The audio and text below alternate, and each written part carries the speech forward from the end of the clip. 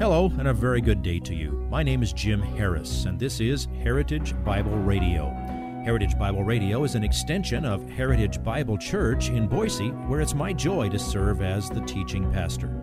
Every day, we devote our radio time to studying a portion of the Word of God so you can know Him better through Jesus Christ and serve Him better through your local church. This week on Heritage Bible Radio, we continue our study of 1 Corinthians with the beginning of chapter 14. The early church in Corinth had a preoccupation with speaking in tongues. It was a divisive issue in the church, which included introducing aberrant doctrine. So the Apostle Paul dealt with it head on in this letter. The same issue arose in evangelical churches in America and then around the world, mainly since the mid-1960s. Please listen to Pastor Jim as he presents today's slice of this week's message entitled, Tongues and the Church. Here is one author's conclusion, and I offer it to you. This is from John MacArthur many years ago. There are only a few examples of tongues speaking that have gone on through the centuries and which continue today among pagans, heretics, and worshipers of the occult. While it is doubtful that many of those in the charismatic movement would fall into this particular category, it is something for every charismatic to think about. And that's what I want to say to charismatic friends. What you are doing does not fit the definition of the gift of tongues, which is described very clearly in the New Testament, especially in its first occurrence in Acts chapter 2, specifying the languages. And we've done a lot of study on that in our last couple of weeks. And so if it's something that is being done in non-Christian circles, and you're doing it, shouldn't you be asking yourself if this is legitimate? So tonight we come to chapter 14 of 1 Corinthians. And I want you to realize this chapter is not about promoting tongues. It is a corrective section. It addresses errors that were going on in the church in Corinth. It is not instructive as if it is intended to address something that is lacking in the lives of most Christians. Not telling you really ought to go out and learn how to speak in tongues. Now we're going to survey this long opening paragraph of this chapter, first 19 verses. I'm not going to bog down in details tonight, so we can see that way the flow of what Paul wrote. In our next visit to 1 Corinthians, Lord willing, that will be next Wednesday night, because we're going to go to the Gospel of Mark on Sunday. Next time, we're going to examine in detail the seminal paragraph on the purpose of tongues. It's 1 Corinthians 14, verses 20 through 25. That has to do with Old Testament prophecies that were fulfilled by the arrival of tongues. So don't miss next week if you want to continue putting all this together. All right, buckle up. 19 verses in not very long. Let's look at the first 19 verses of 1 Corinthians chapter 14. 3 points. Number 1, tongues are insufficient for edification. Chapter 14, verse 1, returns to the same point that Paul left off with at the end of chapter 12. Chapter 12, verse 31. Chapter 13 is that parenthesis, but very important parenthesis, about the indispensability of love. Love is the only suitable atmosphere in which spiritual gifts should be cultivated, and the only atmosphere in which they can be used properly. Love, therefore, based on what we learned in chapter 13, love dictates which gifts should be preferred in public worship, because that's when there are the most people under the influence of what's going on.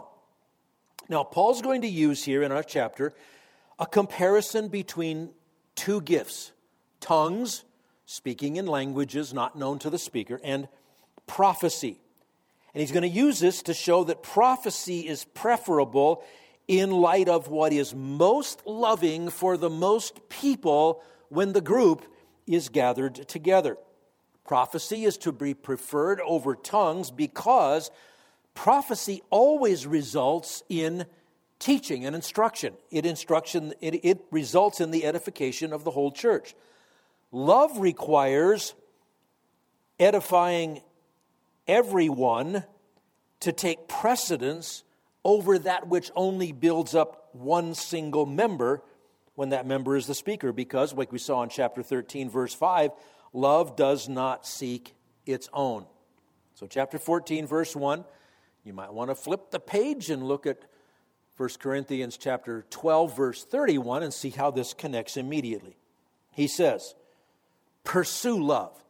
Remember the end of chapter 12, he says, you are pursuing what you think is the greater gifts. I'm telling you, no, what you really need to pursue is love. Pursue love, yet desire earnestly spiritual gifts, but especially that you may prophesy. The you is plural. When the church gets together, prefer that there would be teaching going on. The best thing to happen in the church is the loving exercise of the teaching and the proclamation of God's word.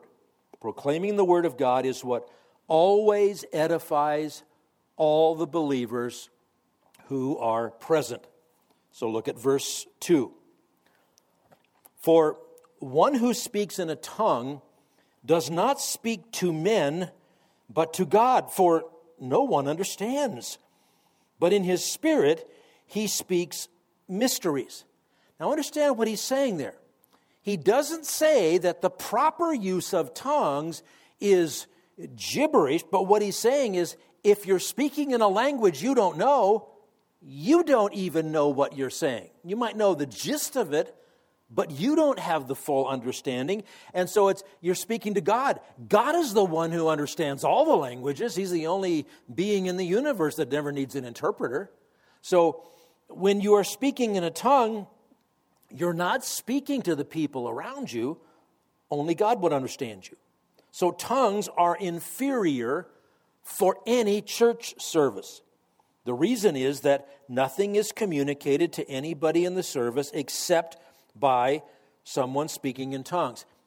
And would you notice also, that's very different from when the gift of tongues was given originally, Acts chapter 2, verses 1 through 13.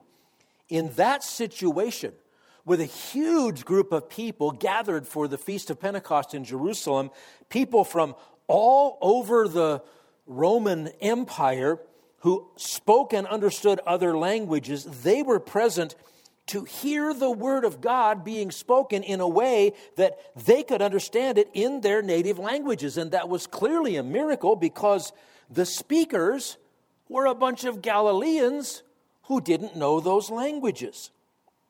Now, this next paragraph in 1 Corinthians, past the one for today, the one for next study, that's going to explain that miraculous sign. It signaled something very important as a turning point in the unfolding of God's plan. But notice now, Paul isn't talking about the day of Pentecost. Paul's talking about a routine Lord's Day in the church in Corinth. So verse 3, he says, but one who prophesies speaks to men for edification and exhortation and consolation. That's why prophecy or preaching or proclaiming, that's why it's superior. If a prophet and a tongue speaker were to speak the identical content, one would minister to everybody there, the other would minister maybe to nobody, unless there was a speaker of that language present. Verse 4, one who speaks in a tongue edifies himself, but one who prophesies edifies the church. Now, you heard those quotations before where they said, Paul said that's a purpose of the gift of tongues is to edify yourself so you have more strength and you look 20 years younger. Exactly the opposite. What he's saying when he says, one edifies himself, the other edifies the whole church. He's saying, love requires that you edify all the people present when the church gathers. So, edifying oneself versus edifying the holy church, edifying the whole church, that's right here. So, it's not saying it's good for you to do something that edifies yourself through speaking in tongues. As a matter of fact, this chapter teaches that self-edification in that respect is a negative thing. Oh, and by the way, it has nothing to do with looking younger and having more energy. Now, I was tremendously blessed back long ago in my seminary days to study under a marvelous mentor, arguably one of the top 5 Greek scholars of the late 20th and 21st century. I called him one of the top 5. I could only think of 1 or 2 others that I would compare him with, but I wanted to be generous. Dr. Robert Thomas, who entered glory a couple of years back, wrote this about 1 Corinthians 14, verses 1 through 5. He says, "Can any good thing be said about tongues and self-edification? The tongue speaker apparently had a limited understanding of the general nature of his own utterance." Like he might have an idea that he was speaking about a certain passage or whatever. He says, back to Dr. Thomas, "Otherwise, he himself could have received no edification.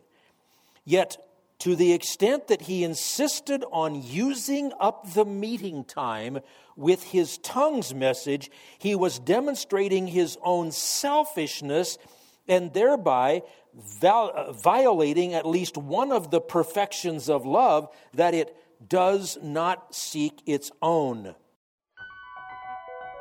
If you would like this message on compact disc, let me know and we'll send it to you. You'll receive the entire message, not just the portion on today's program.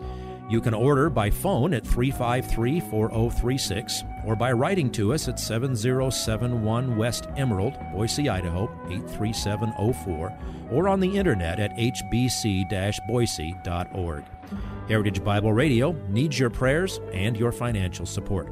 Once again, you can reach us online at hbc-boise.org or by telephone at 353-4036 or by writing to us at 7071 West Emerald, Boise, Idaho, 83704. And if you need a church home here in the Treasure Valley, I hope you'll visit us any Sunday at 7071 West Emerald. For Heritage Bible Radio, I'm Jim Harris. See you next time. Bye-bye.